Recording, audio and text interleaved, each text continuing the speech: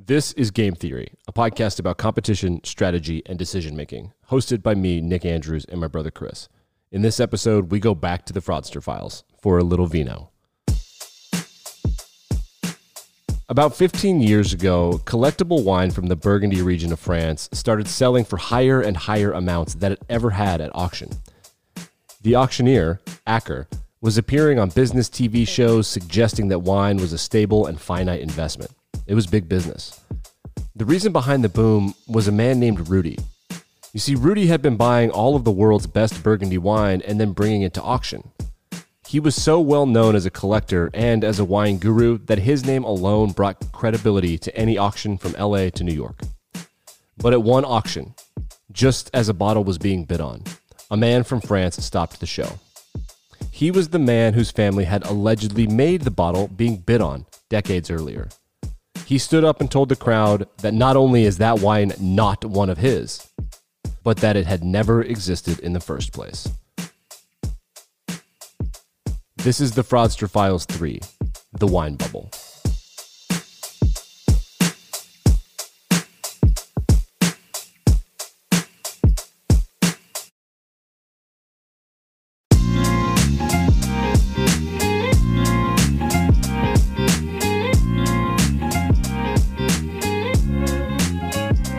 And welcome to episode 44 of Game Theory, a podcast about competition strategy, decision-making, and tomfoolery, hosted by me, Nick Andrews, and my brother Chris. And Chris, I bought a car from a buddy for $2,000. It was old. I just need to get around town for a little while I wait in line for my Ford Lightning.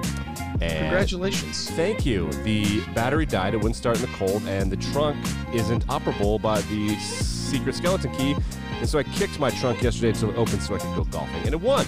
It worked. I feel very much as if people observing that must have been like, this guy's breaking into a car. They don't know I'm late for my golf game.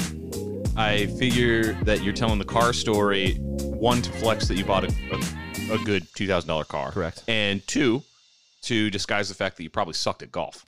Yeah, it wasn't great. I've played better, but it was nice to be outside. The best golf weather is this time of year because in the spring it's like rainy and like it just weirdly feels colder. Like 55 degrees feels colder in February and March than it does in October, November. I don't know how to explain that, but absolutely it does. Yes, like you're ready. It's the same way that like 4 p.m. on a Thursday is not the same as 4 p.m. on a Monday. 100. It is the weirdest thing ever. And like you notice how you hold on to wearing shorts much longer as it becomes winter, but you hold on to wearing pants much longer as it becomes spring. Like you don't break out the pants till it's like 70, but you're in shorts until it's like 45. Like it's a whole thing.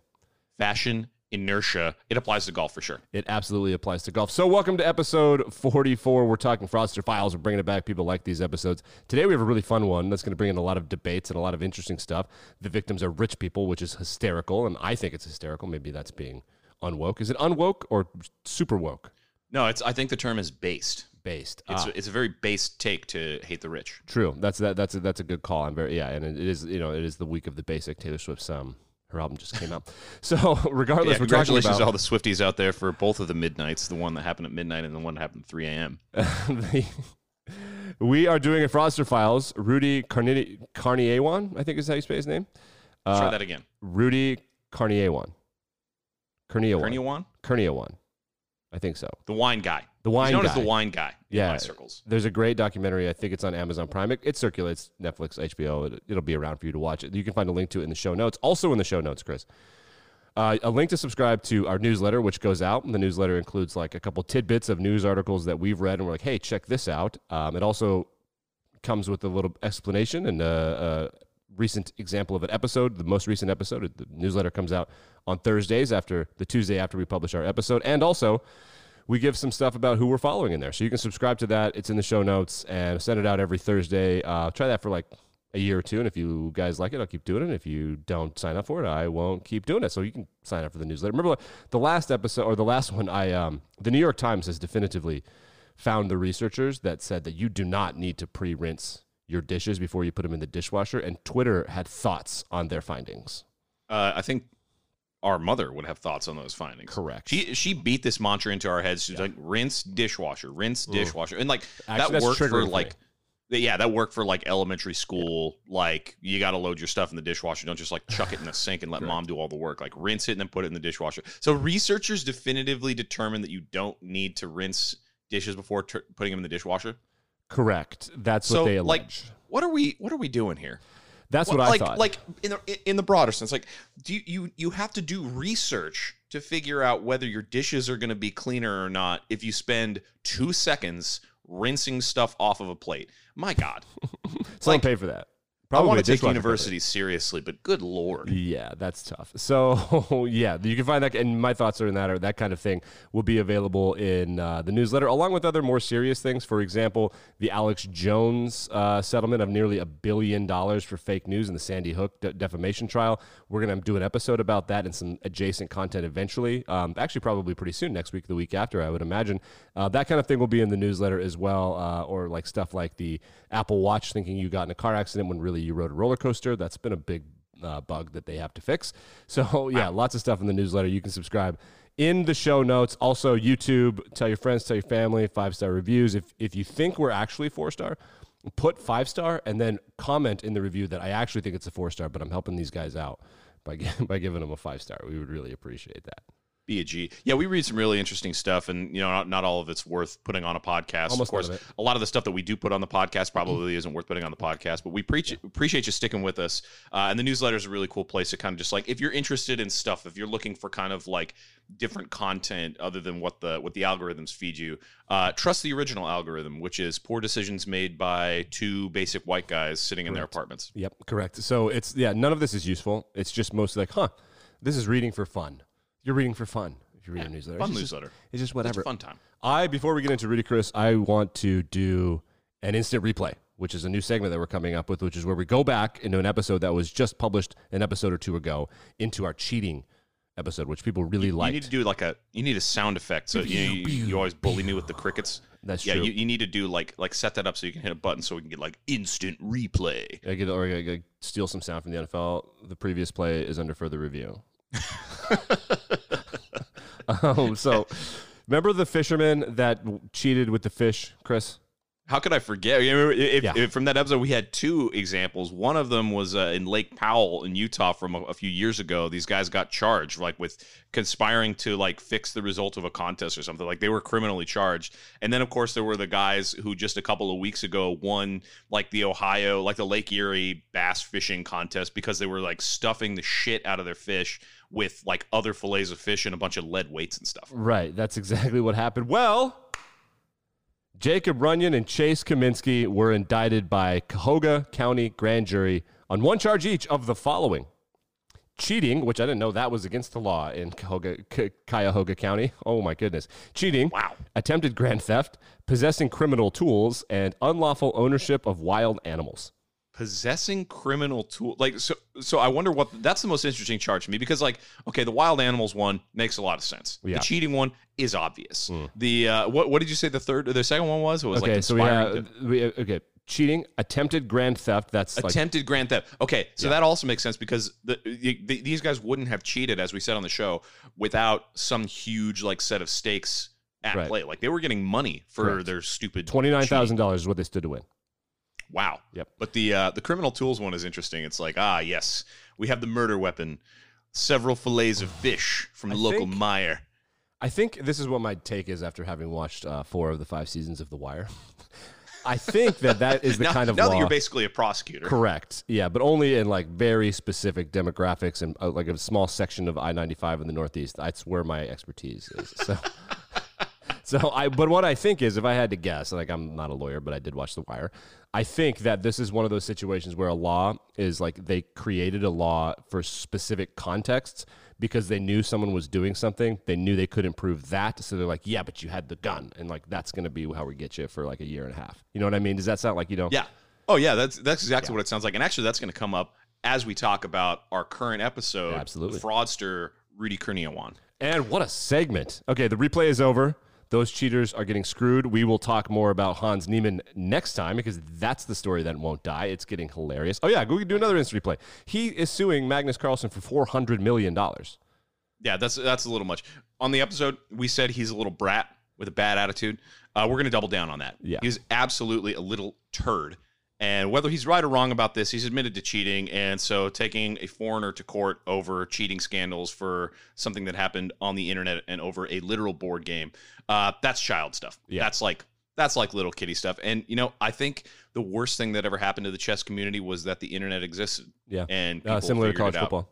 Yep, absolutely. Yeah, that's a community that should be left by itself, like one of those little self-contained sealed biomes where somebody plants seeds in like the 1980s, and now it's like a thriving environment. I agree. Like as soon as you pull the lid off of that, it's just disgusting, and nobody wants to deal with it. Correct. Yep. And speaking of things that need years and years to get better, before you open them, wine.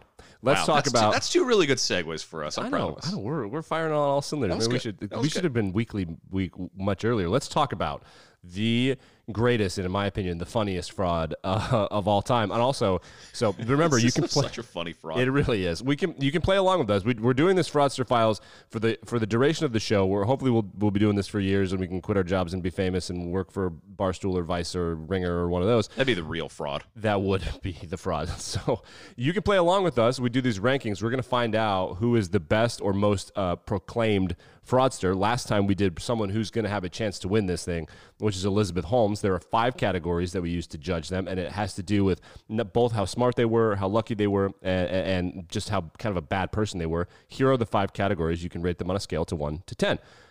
Number 1 is success. How good were they at this? Number 2 is intelligence. How smart were they just in the grand scheme of things? Number 3 is luck.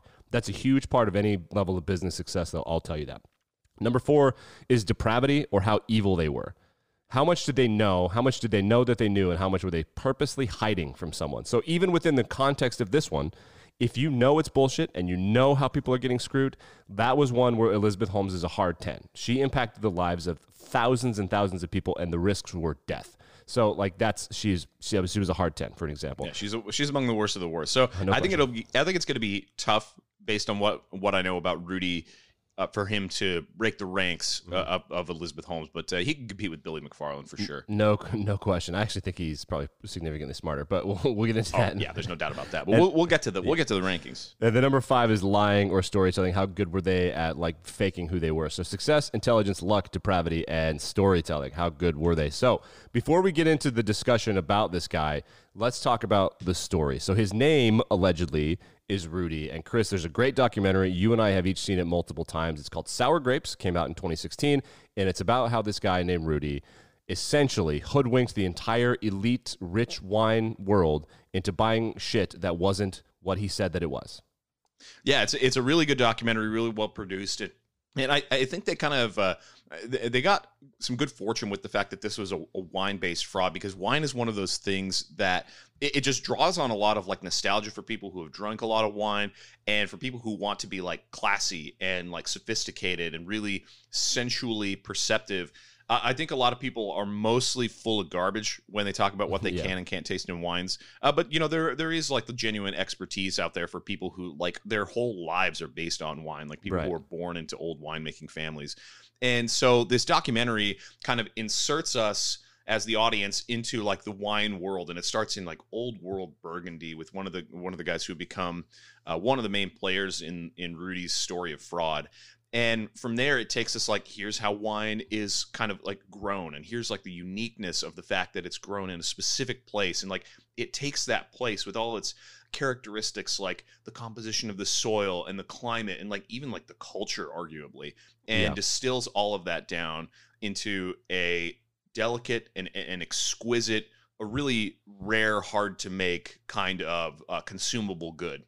And I think that's just like something that audiences are really drawn to. Yeah, absolutely. And from there, it shows us like, okay, here's this world that's based largely on like sensuality and perception, and kind of like expertise is necessary to understand just how valuable all of this kind of esoteric stuff is.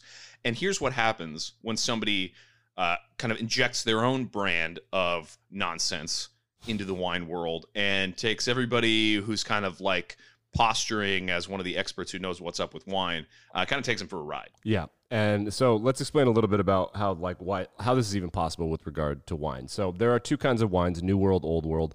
Old World, think of like shit that the Roman Empire had, like Italy, France, Austria, the Mediterranean. Basically Europe, like before the New World was discovered, quote unquote. Yeah. This is like wines from Europe and Correct. like basically the Roman Empire. Right. And then the rest are like the Americas and like Oceania with New Zealand and Australia, New World, Old World. So the Old World, for those of you that don't follow politics, there's a lot of like socialism involved in France and Italy. And one of the things that they do specifically in France, which is where this documentary is honed in on, is they, by law, require certain wines to be made with certain ingredients and certain times. And what they don't want is people specifically from China and the United States to buy the land and then like Americanize it or China and make it Chinese, where there's like industrial, get it in, get it out, sell that shit to rich people. They don't want that. What they want is the way it has always been in France, and families own it. And like, there are people that are growing the business there, but it's really hard. You have to play within the rules. Certain grapes at certain times. Like, for example, Bordeaux wine has to, by law, be 90% either Merlot or Bordeaux, or Merlot or Cabernet Sauvignon by law.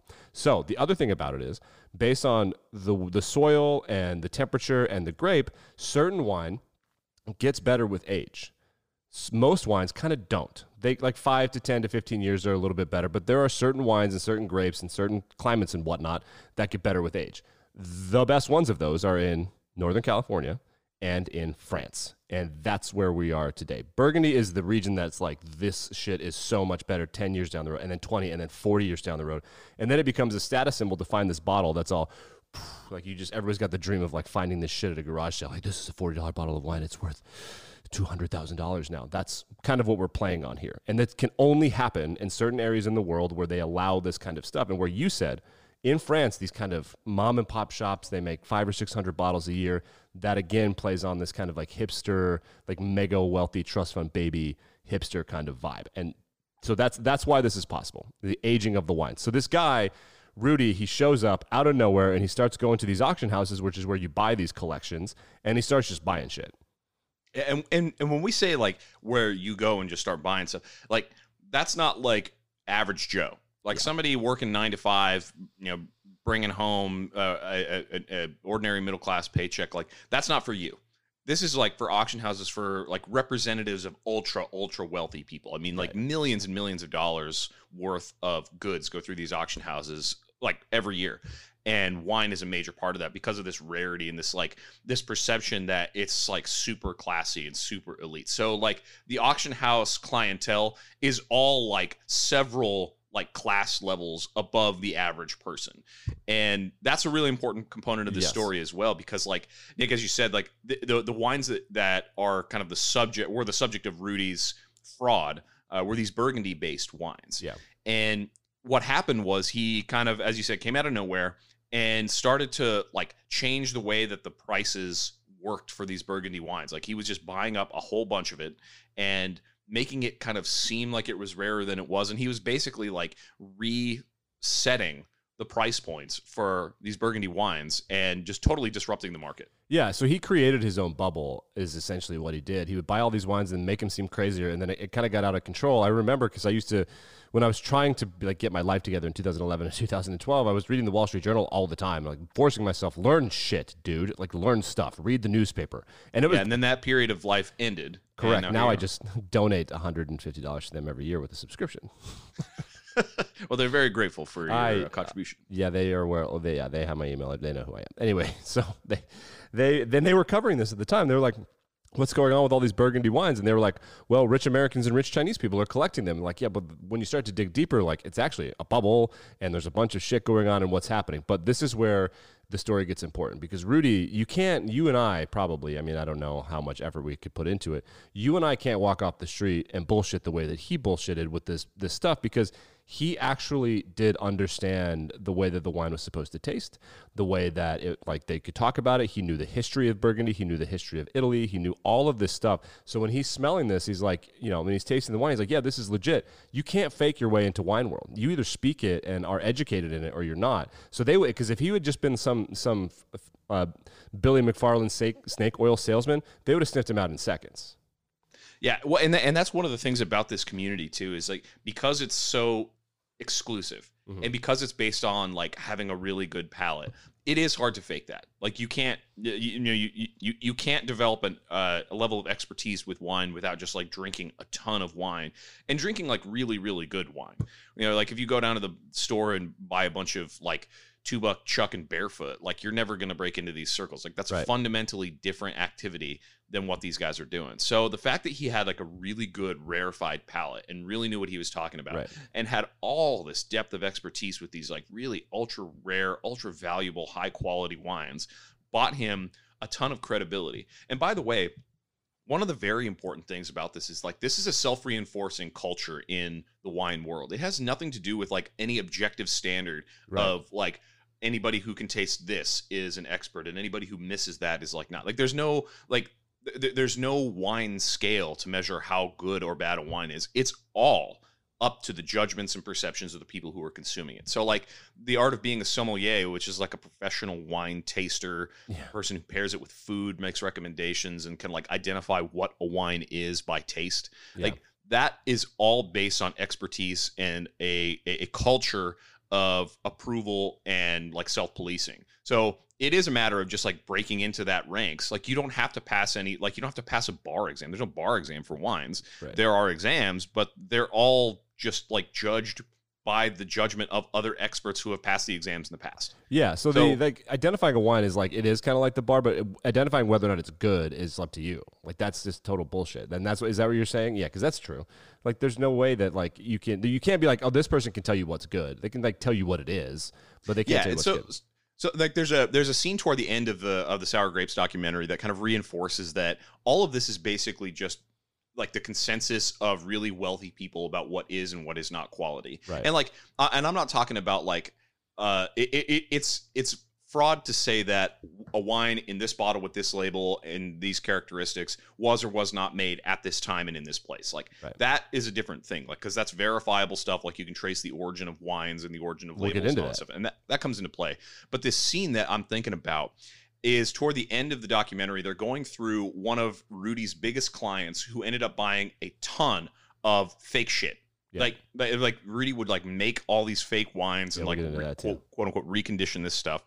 And one of his biggest clients who bought a bunch of his fake shit and just has it in this huge collection is like giving a sample tasting.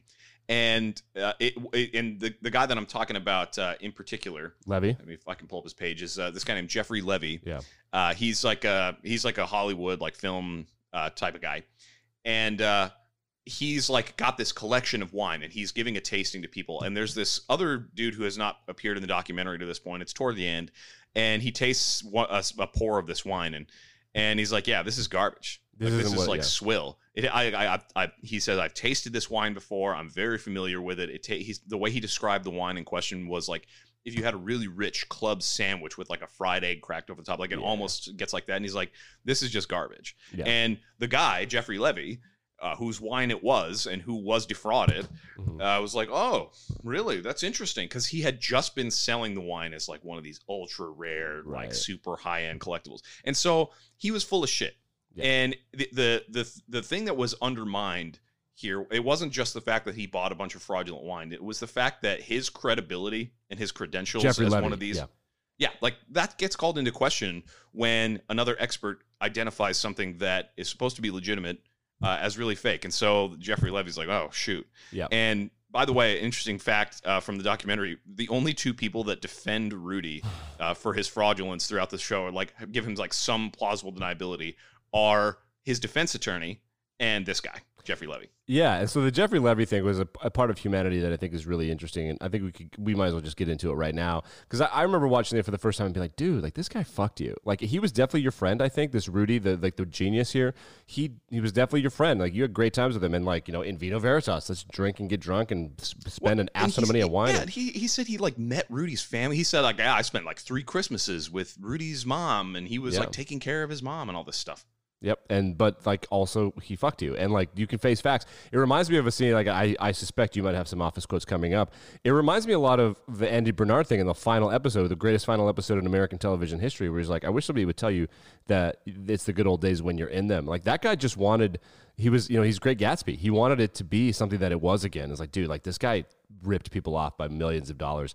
So like, and that kind of made me sad for this guy. It's like he just wanted it to be 10 years ago, back when shit was flowing and it was awesome and things were fun, and which is great. Like it's a great thing, but I wonder how Jeffrey's doing now, man. That sucks. what happened to him. Yeah, and you know, I have no way of knowing how he's doing right now, whether he's come to grips with the fact that he was defrauded and this guy was full of shit or not. Right. But you're absolutely right, and that's where like it calls to mind like Billy McFarland, where he wants to have this great time and everybody's like having fun together and getting hammered, and there's all this like there's a very like sex appeal kind of atmosphere to whatever it is you do, whether it's like dining out or just like rubbing shoulders with these.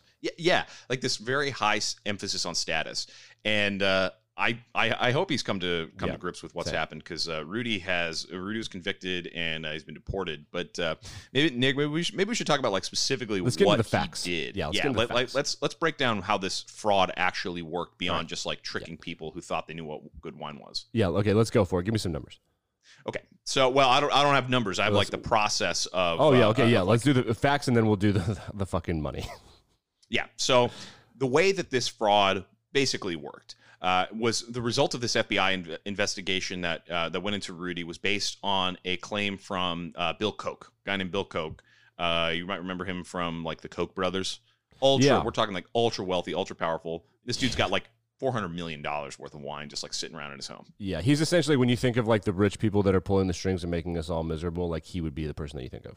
Yeah, for sure. And I guess according to the documentary, his representative would go to these wine auctions, and it was just like a hobby of his. So the representative would constantly be bidding against Rudy to get these like really rare wines. And for Rudy's shit, which is incredible genius on Rudy's part. And also Bill Koch, we'll get into him in a minute because he got defrauded by other people for millions of dollars. So Bill Koch is bidding against Rudy for Rudy's wine because he wants to own all the cool shit. Yes, and this collection is supposed to be really rare, really valuable, and so he like kind of does some investigating, and eventually he starts to realize like, well, some of the things about the wine that I'm noticing are clearly not aligned. So basic facts like this wine purports to be this like varietal, and it was produced in this year by this vineyard. And this guy who's like a wine aficionado, like he has a whole bathroom that's like decorated around wine. He's like, as I say, he's like millions and millions of dollars of wine. He knows like, okay, this vineyard didn't actually start producing with this varietal of grape until several years later. So like this cannot exist. Like there's no such thing as this wine because it was never made by this vineyard in this time and place.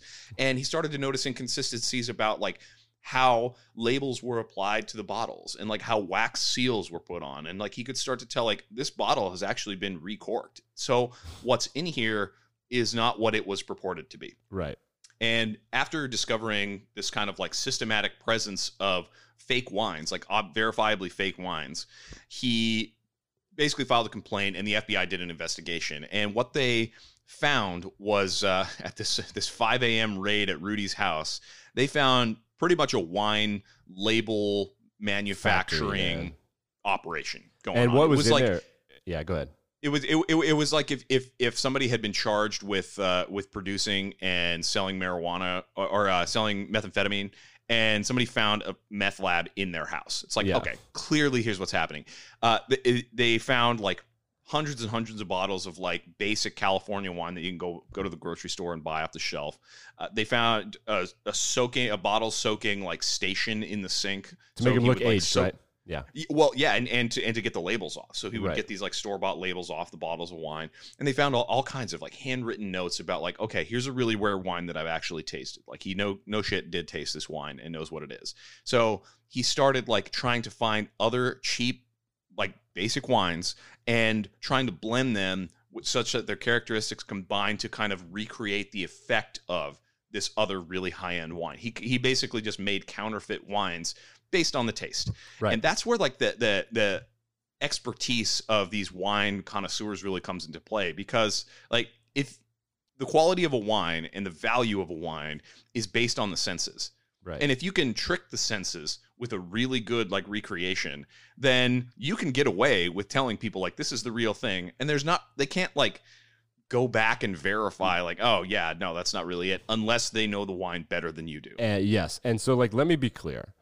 The genius of this is insane. This is like Magnus Carlsen Shakespeare level genius, and I'll tell you why. Because this dude wasn't like, he didn't have a bottle and he wasn't going sip for sip. He would try something once or twice, then he would go home and write notes on memory, and then he would get it close enough that the majority of people who had also tasted that wine would be like, holy shit, this is really good. He's like, this was $25. That level of genius is absurd. That's absurd that he could remember it and then tinker and then recreate it. That I can't even wrap my mind around the ability to do that. So there are three kinds of people, the various palates, and I'm sure that there's a scientist that can tell us.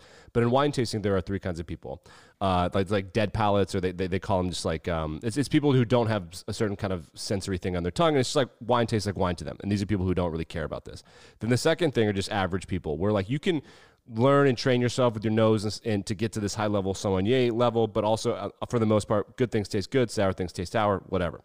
Then the third group, which I think is like, we think like 12% of people, have what's called a super palate. And they can be like, yo, there's a pine nut in here. And you're like, no, there's no pine nut in your sandwich. Like, there's a fucking pine nut in here. And they know everything. Unless there's a super palate in the wine world that can be like, this is bullshit. Even people who have tasted it 100 times, he could defraud them. And to recreate it from memory is, I can't, like, we've talked about Elizabeth Holmes where she just made all this up. This is the opposite of that. Yeah, he was using it, like, real actual wine expertise to make a bunch of fake wines, jack the prices up, use it like basically bidding for his own collections, and like getting a crazy amount of money for what was at the end of the day basically store-bought stuff that he was putting back into like crappy bottles. Yeah. So, but the problem was that his level of expertise didn't really translate into a repeatable, consistent operation. So there are a couple of factors at play here. Number one, there were a lot of systematic errors that a bunch of people were able to identify. There was a journalist with the New York Times. I forget what her name was. She was a key player in kind of investigating who Rudy was and what his role was. And she said like she could identify like when a label had been placed and like artificially conditioned to like make it look older, because you gotta like you gotta make the bottles look old. You gotta make all like the cork and the labeling and all this kind of stuff look like it's been together and in one place for like decades. And so she could identify like, okay, clearly this type of paper has been reconditioned. And then we would see like the errors, like what we said before, how Bill Koch was able to identify that he had been given fake wines, like vintages that were purported to be made in a time and place were not, like they were not made that way. And people who knew the histories of the vineyards and knew like the origins of a lot of wines could say like, this wine was never made here in this year, or they didn't start using this type of like production process or like this type of paper on their labels until a certain year. So like the counterfeit operation didn't account for all those factors. Right. And then the third thing, which kind of links back to this broader backstory of who the person of Rudy Kurniawan actually is, was that people didn't know where his money was coming from. Like the number of bottles that he had to like sell, which were fake, like 10,000 of these bottles like went into auction circles and like generated millions and millions of dollars. And based on one of the experts' opinions, who was like from like an old world Burgundy vineyard, he said like it's going to take like at least an hour to do all this stuff, to like let the label soak off and to like reapply and recondition and recork and all this kind of stuff. And he's like, there's just no way that one person could take all that time to do that for that many bottles. So there had to be some sort of operation. Yeah. And Nick, the turn that the documentary took to go all the way back to Rudy's origins in Indonesia shocked me. Yeah, go ahead, keep going. Well, I mean, it was just unbelievable. Like, the level of involvement that this guy had to have, like, it had to have been a family operation. Yeah, people didn't know where Rudy's money was coming from. Like, you can't get into these circles without like being really wealthy and having a lot of connections. Again, you can't fake it. It's not just the wine; it's the money. Yeah, absolutely. Like that kind of status doesn't. If you can't pretend to be wealthy, like you have to actually put up money to participate in a lot of these circles. So people didn't know where his money was coming from. And after investigation, really, really interesting stuff came about. So like people didn't really even know what his actual name was because he had operated under aliases. Smart. His actual family was like, he's born of Chinese descent. His birth name was Zhen Wang Huang. And he moved, like his parents like moved to Indonesia, and they gave him like an Indonesian name, according to his defense attorney. But it was his name and his alleged brother's name were like famous badminton players. It'd be like if somebody was trying to like create an American persona abroad and they named themselves Dwayne Wade and Michael Jordan. Like, okay, that's possible. Like, I know people with those names, but like, come on. Yeah, or like DB Cooper, that's a Canadian fucking comic book hero. Yeah, like, I mean, it's clearly like, okay, somebody's making up a name here. Right. And the really interesting thing to me is, well, actually, side quest, real quick here. Yeah, okay. One of the names that he operated with was it was like Tay. I forget what the name was. It was Tay. I don't know, but the name that he was operating under was his mother's name. That's hilarious. And like the lack of familiarity in these like ultra wealthy American circles with like Indonesian names. It was like when on The Office when Kelly is it's like, oh, I'm gonna when they hire the new receptionist and he's like, okay, I'm gonna call you Aaron and I'm gonna call you Kapoor, and she's like, oh yeah, I want to go by my middle name, and Kelly Kapoor is like, you know what my middle name is? Rajniganda, and I hate it. And then Kevin's like, I thought Rajniganda was a boy's name. like the fact that this dude can like operate with his actual mom's name. Yeah, that's amazing. And people didn't know it. It was like, okay, yeah, that's very cocky. He was a little cocky. Yeah. But then the crown jewel, like I guess the keystone in this arch of fraud and like this family operation and like where this money's coming from. The FBI investigation into this guy revealed that Rudy's family was responsible for the largest bank robbery in the history of Indonesia. Yeah. Like hundreds of millions of dollars worth of money was just taken by one bank owner from another bank, and he just ran away with it. Like this guy was like Rudy's grandfather or something. Right. He took all this money out of this bank and basically just fled to Australia, and so the family was able to benefit from that. So Rudy was like being bankrolled by stolen money to further defraud people. And it just, this amazing combination of like the raw intelligence and skill required to be like a real actual wine aficionado, it combined with like the malicious evil of just like stealing a shitload of money from like from an already like developing country. It's just shocking and amazing to me. I think that for the most part, my impression during the documentary is that his family was very much trying to distance themselves from him, because like he was, even before he got caught, like his immediate family probably helped him create shit. Like obviously it would have taken a lot of time, and you know, people probably helped him out and whatnot. But I think that like the larger family was like, this guy's drawing too much attention to us. Like, we're rich, we stole this money, like let's just be rich and shut up. He was such a genius though. I think that people like his immediate family were like, let's just trade off the skill. And like in their defense, this is the weirdest thing, is that the way that he did it, if he'd have been a little bit more patient and understood how Google works and like make sure you get the facts right, I don't think that they catch him, because and also there's no better way to use the skill that he has. Like, what he's going to do, make wine and sell it for $100 a bottle? Like, do this. You can be this is incredibly lucrative. The people that are getting defrauded, unless they get really pissed and like journalists and the nerds raise their hands and be like, hey, you've been defrauded, the rich people aren't going to care. They just want their friends to think that they own this thing, which is part of the deal as well. And so let's get into the victims. I want to talk about old Willie Koch, because this guy, the Koch brothers, are genuine pieces of shit and just heartless, soulless people. They buy elections, they buy people. They own Koch Industries, which owns like all of the stuff in your house, like toilet paper and Coca-Cola, and like, do they own Coca-Cola? I think they do own. They own like everything. Windex. They own like a bunch of household shit. They're like a Johnson & Johnson type of company. They exactly like make household products. Correct. And like their dad was an oil tycoon, and they left it all to them. And these guys like fix elections, and like they don't fix them. I would never allege that. No reasonable person would think I would allege that. But they essentially. Do you like that? That was a disclaimer. Nice preparation for the deposition. Yeah. Yes. If I get sued by the Koch brothers, I can't describe to you how much fun that's going to be for me. I'm just going to.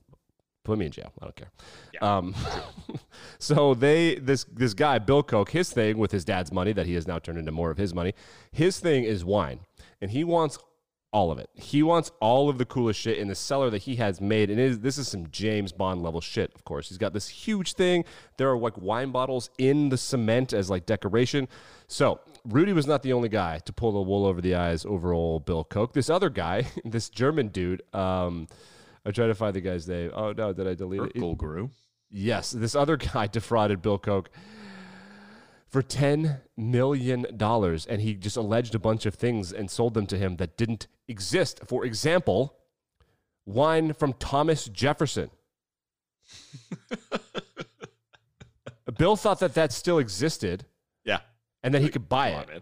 Dude, fuck you. Grow up. But he is also wealthy enough that when it was brought to his attention, he could go on a crusade. And then there's this picture of him on the cover of like Wine Spectator, like in a cowboy hat. Like, here's the renegade man bringing down the wine world to fraud. I was like, you're the problem. This is hilarious. I absolutely love this about you. So yes, he's like I'm sealing away an ancient evil only to become the ancient evil. Right. So now he sues this German guy from the 90s, and he sues Rudy, of course, and he gets the payout, and Rudy goes to prison, and then he's sentenced and he gets deported. Is he in prison in Indonesia, or is he just gone?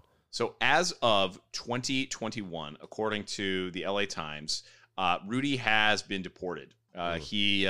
So the article reads, the one-time darling of the LA wine scene who bilked collectors by selling cheaper rebottled booze has been deported to Indonesia. U.S. immigration officials said that he left on a commercial flight from Dallas-Fort Worth to Jakarta, which, by the way, Jakarta is not the name of Indonesia's capital anymore. I think they just like renamed. Did they really reassign the capital? Did they rename? Yeah, like like Jakarta's not the side quest. I think that we're gonna have to figure that out. Indonesia. Jakarta. Is it Jakarta still? It says Indonesia's government wants to move the capital from Jakarta on the island of Java to the island Borneo for $33 billion to build a new metropolis they're calling Nusantara. So they want to like build. They are building a new capital, yes. By the way, have you seen that thing that's like allegedly like a super long like mega city, like I'm a obsessed straight line with this. in the We sand? should talk about that. Yeah, the Saudi Arabia's super city. So like scientists are on board with that. Did you know that? No. It's super good for climate change. Wow. Congratulations. Because people live on top of each other. The Great Wall of Saudi Arabia. It puts people on top of each other. Like, okay. Yeah. Well, because we're like gonna the cities and high-speed That's rails and shit. It's kind of I got into the weeds on that. So that's gross. I hate we that. will talk about this fake city that they're building. Side quest over.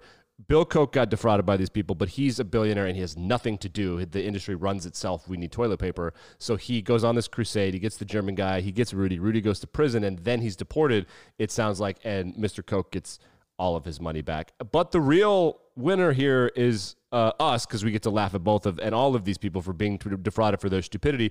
I don't feel bad for the influencers that couldn't sniff out that Firefest was bullshit, and I don't feel bad for the rich people that bought all this wine and that thought like, yeah, $80,000 is a reasonable amount of money for this wine. And the person who backs me up, the greatest part of the documentary and what must have been one of the most amazing moments of drama in the history of an industry that is filled with douchebaggery and boredom, must have been when the French winemaker whose wine was allegedly being sold went to the auction, and when it was sold, he's like, hey, that's not my wine. I never made that. My family never did that. This is total bullshit. You're all liars.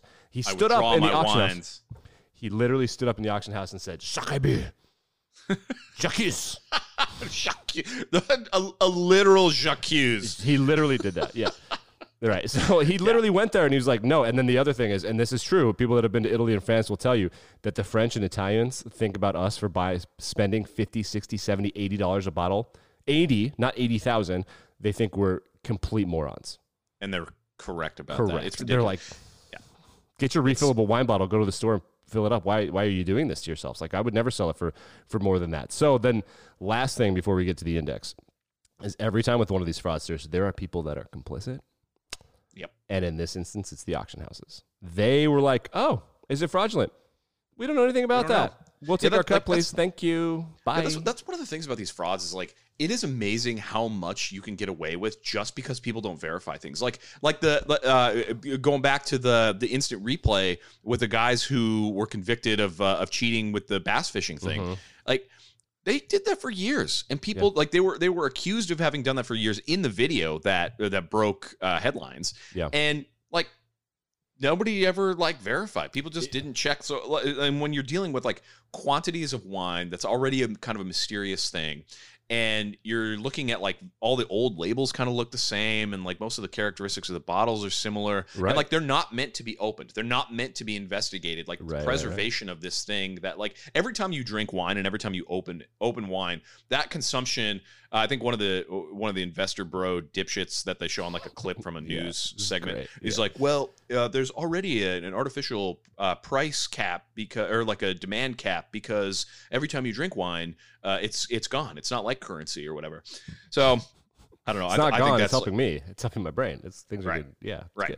Good. So, but like these things are not, they're not really meant to be interrogated. They're meant to be held onto by hoarders of wealth. So the lack of investigation into this kind of stuff, it makes sense. It's like, well, why would you just like why would you verify and vet every single bottle from these like pallets and pallets of ultra rare, ultra valuable shit when you could just simply not and take a big cut of the money because you're the auction house, and it behooves you not to ask questions. Right. So Rudy's like, I've got 4 bottles I want to sell. Each of them are going to go for over $100,000. And Sotheby's like, sick. And like that's all they have to do because everyone around in the tight knit circle are like, Rudy's selling bottles. This is going to be sweet. So Sotheby's is like, yep, this is legit. Fuck it, I don't care.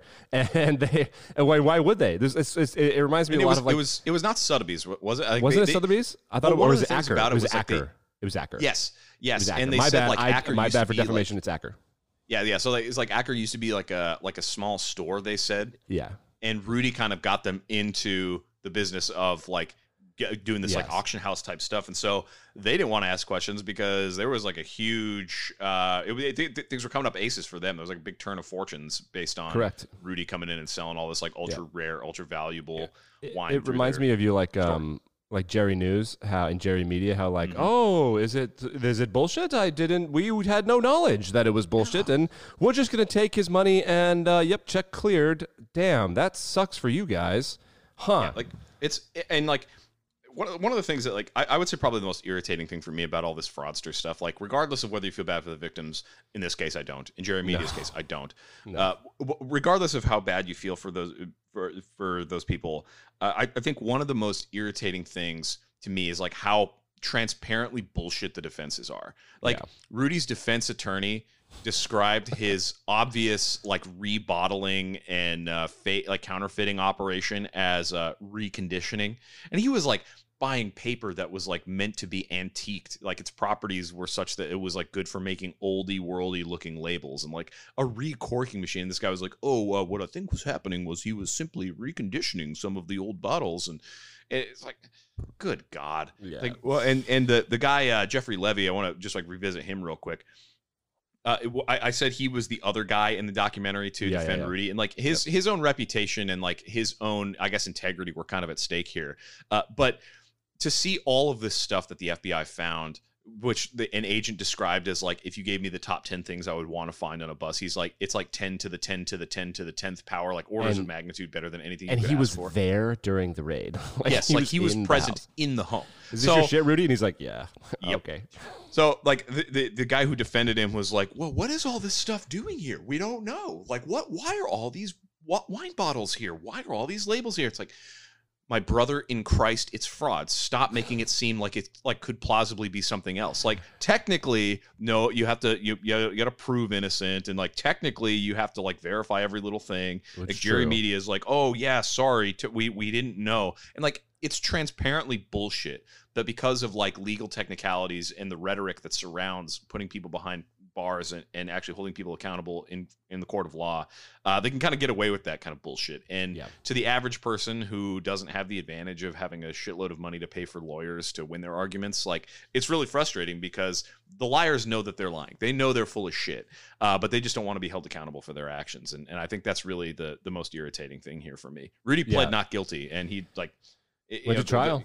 He was caught red-handed. Yeah, he went to trial, pled not guilty. I genuinely feel bad. Honestly, like the defense attorneys are like, we have the rights to defense, and like they have to do their best. And could you imagine having this guy as a client, like, hey, you should plead, you should plead, you should plead, you should plead, you should plead, you should plead.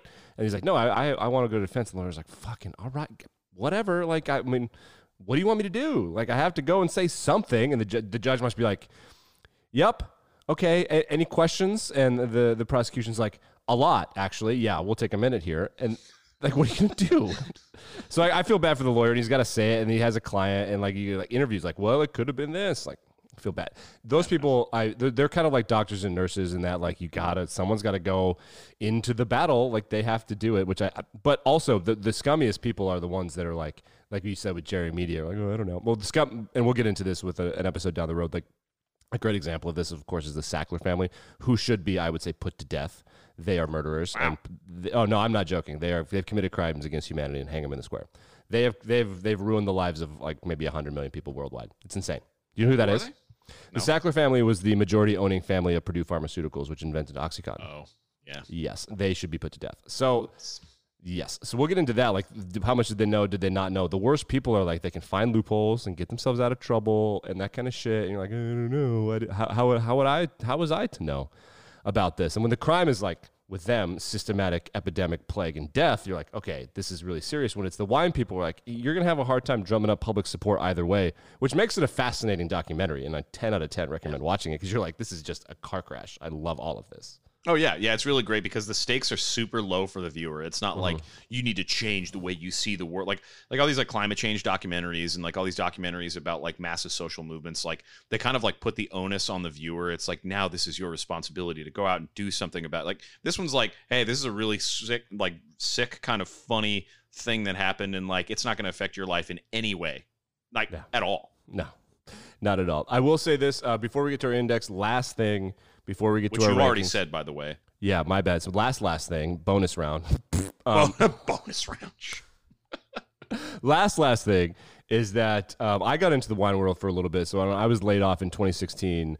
I got into craft beer and craft wine, and I couldn't quite afford to get into whiskey. And I learned some things because I realized that as a writer journalist, I have to protect myself. And the greatest way to do that is to get into the drug business, and the legal one is booze. So that's always hiring. So I'm going to go work at a liquor store, and I'm going to learn this. I worked at a high-end beer liquor store that was adjacent to a Wegmans. It was kind of Wegmans, but it was better because of New Jersey laws and whatever.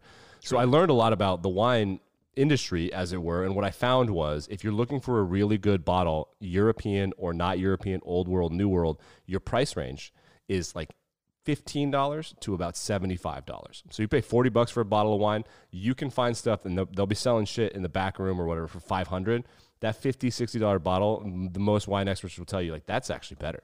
Because all of that is propped up on like this bubbly, like, oh, look at this bottle that I have. The high level expensive stuff, you can taste it. If you know the right fundraisers in a major metropolitan area, there'll be like cancer fundraisers and things like that. And I paid. I was really poor at the time, but I paid and I tasted some of that stuff, and it checks out. Like, that's a different level. That stuff that's 30, 40 years old is different. It tastes really good. Does it taste like $1,000 good? Probably. Does it taste like $50,000 good? Absolutely not. No chance in hell. And that's kind of that's the purpose of this. Okay, so let's do the index. All right, me and you, and then let's get the hell out of here. Okay, so let's start at the top. Rudy, how successful was he? I am going to go with the hard 7 because he pulled off the wine stuff, but he forgot the details. Yeah, I'm gonna go with a 4 on that one. I think he was less successful because he was caught pretty quickly. He was only running around in these circles. He wasn't running around in these circles like for a super long time. And like the way that he was caught in such an embarrassing fashion, like literal hand in the fucking cookie jar. Yes. Like, dude, I mean, one of the labels that he had a misspelled address for the winery. Like it was like Sackville or something, and like instead of Ville, it was Vilee. Be like, right. Sackville. Like, grow up. So I'm going to give this guy a 4. 4. Okay, fair enough. Intelligence 10. Hard 10. Holy shit, 10. Yeah, I'm going to go with a 10 on that one as well. Yeah, I don't like to give 10s just in general because I think you got to be really perfect. But man, he really pulled it off. This guy must have been one of the smartest ones we've done. You know, I'm gonna downgrade that to a 9 because one of the things he did was he had to have outsourced this to people, sure, and he didn't really like vet and verify that, and like the errors may or may not have come from him. But certainly it was not a repeatable process, and it wasn't sustainable. And his lack of success, I think, drops that by a single point. But man, you can't fake the palate. He really did have that expertise, and he really knew how to change and manipulate the wine market basically from the moment that he entered it. And he made the best use of hundreds of $millions of stolen Indonesian money that I think anybody could reasonably expect. Yeah, which his allowance must have been pretty big but pretty small at both at the same time. Okay, so let's move on to number 3, which is luck. Luck for me has to do with this family's circumstances. It's a 5, but the rest of it, I kind of think he did it on his own. The only thing I think that the victims are all basically the same. He was pretty lucky, but I think that all wine people are probably about that smart and that stupid. So I'm going to give him a hard 5. Okay, I'm going to give him a 6 because I think one of the factors that worked in his favor was the fact that these wine people are sniffing their own farts. Yep. And because they have such a vested interest in like their own expertise and status and like this exclusivity of the wine world, he picked the perfect target and like it presented itself to him. And so I think that kind of pushes him into the luckier than not range. I agree with you there. Let's go to depravity. Depravity for me is like the evilness and how much did you know that you knew. So I'm going to cap it for him at 7 because this was it wasn't a victimless crime, but like Bill Koch's doing fine. So as far as how much he knew, I'm going to give him a 7 because he knew exactly what he was doing. He didn't stumble on and like fake it till you make it. And because Billy McFarland was a dipshit and he just like kind of accidentally screwed people. He didn't have a plan. This dude had a plan. And so it was a hard 7 for me. Ordinarily, I would agree with you. But the fact that he was defrauding basically what it amounted to like wine frauds themselves, like not fraud in the sense of like I'm defrauding you, but fraud in the sense of like a sports metaphor, like, oh, we've been exposed. Yes. Like the wine world was exposed by this guy. And it's so funny to me. So I'm going to give him a 3 on Evil, which is true. He did know exactly what he was doing, but damn, that's funny.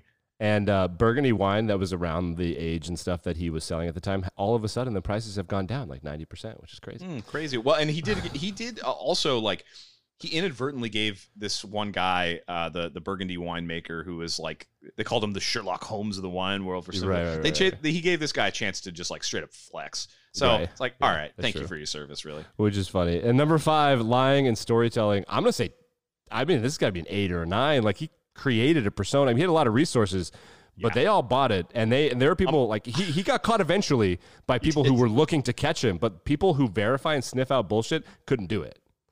I'm going to give him a 10. He fucking used his mom's name to operate under illegal premises on previous frauds. Man. Just the sheer balls on that guy. He's like, oh, yeah, sorry. Did I say Marianne? My name is actually Kobe Bryant. Like, for fuck's sake, man. Like, I'm going to give this guy a 10. Okay, so success for me, 7, 17, 22, 29, and for me, that is a 37. Okay. Bad. 37. I've got 10. I've got 20. I've got 32. 32, 37 on the index. Play along in Spotify. If you listen to Spotify, there will be a thread. You can find this on Facebook, Twitter. We're on Twitter. We have a Reddit. We have a subreddit as well. Thank you for one of our listeners for making that happen. We appreciate that. Let us know where you rank Rudy. Watch the documentary Sour Grapes. And don't sue us, Chris. I can't wait to go have a glass of $19 wine later this afternoon. Yes, the 2022 vintage is particularly on the shelf this time of year. You know, in the wine world right now, they're having a real debate on, like, how can we get people to buy boxes because it's so much better for the environment. And they're like, well, Californians will do it, but other rich people won't ever do it, like, just because they want the bottle. It's a crying shame. But, you know, I don't really care. I drink whiskey anyway. That's good advice. Like, rate, review, subscribe. Chris, until next time, cheers. Cheers.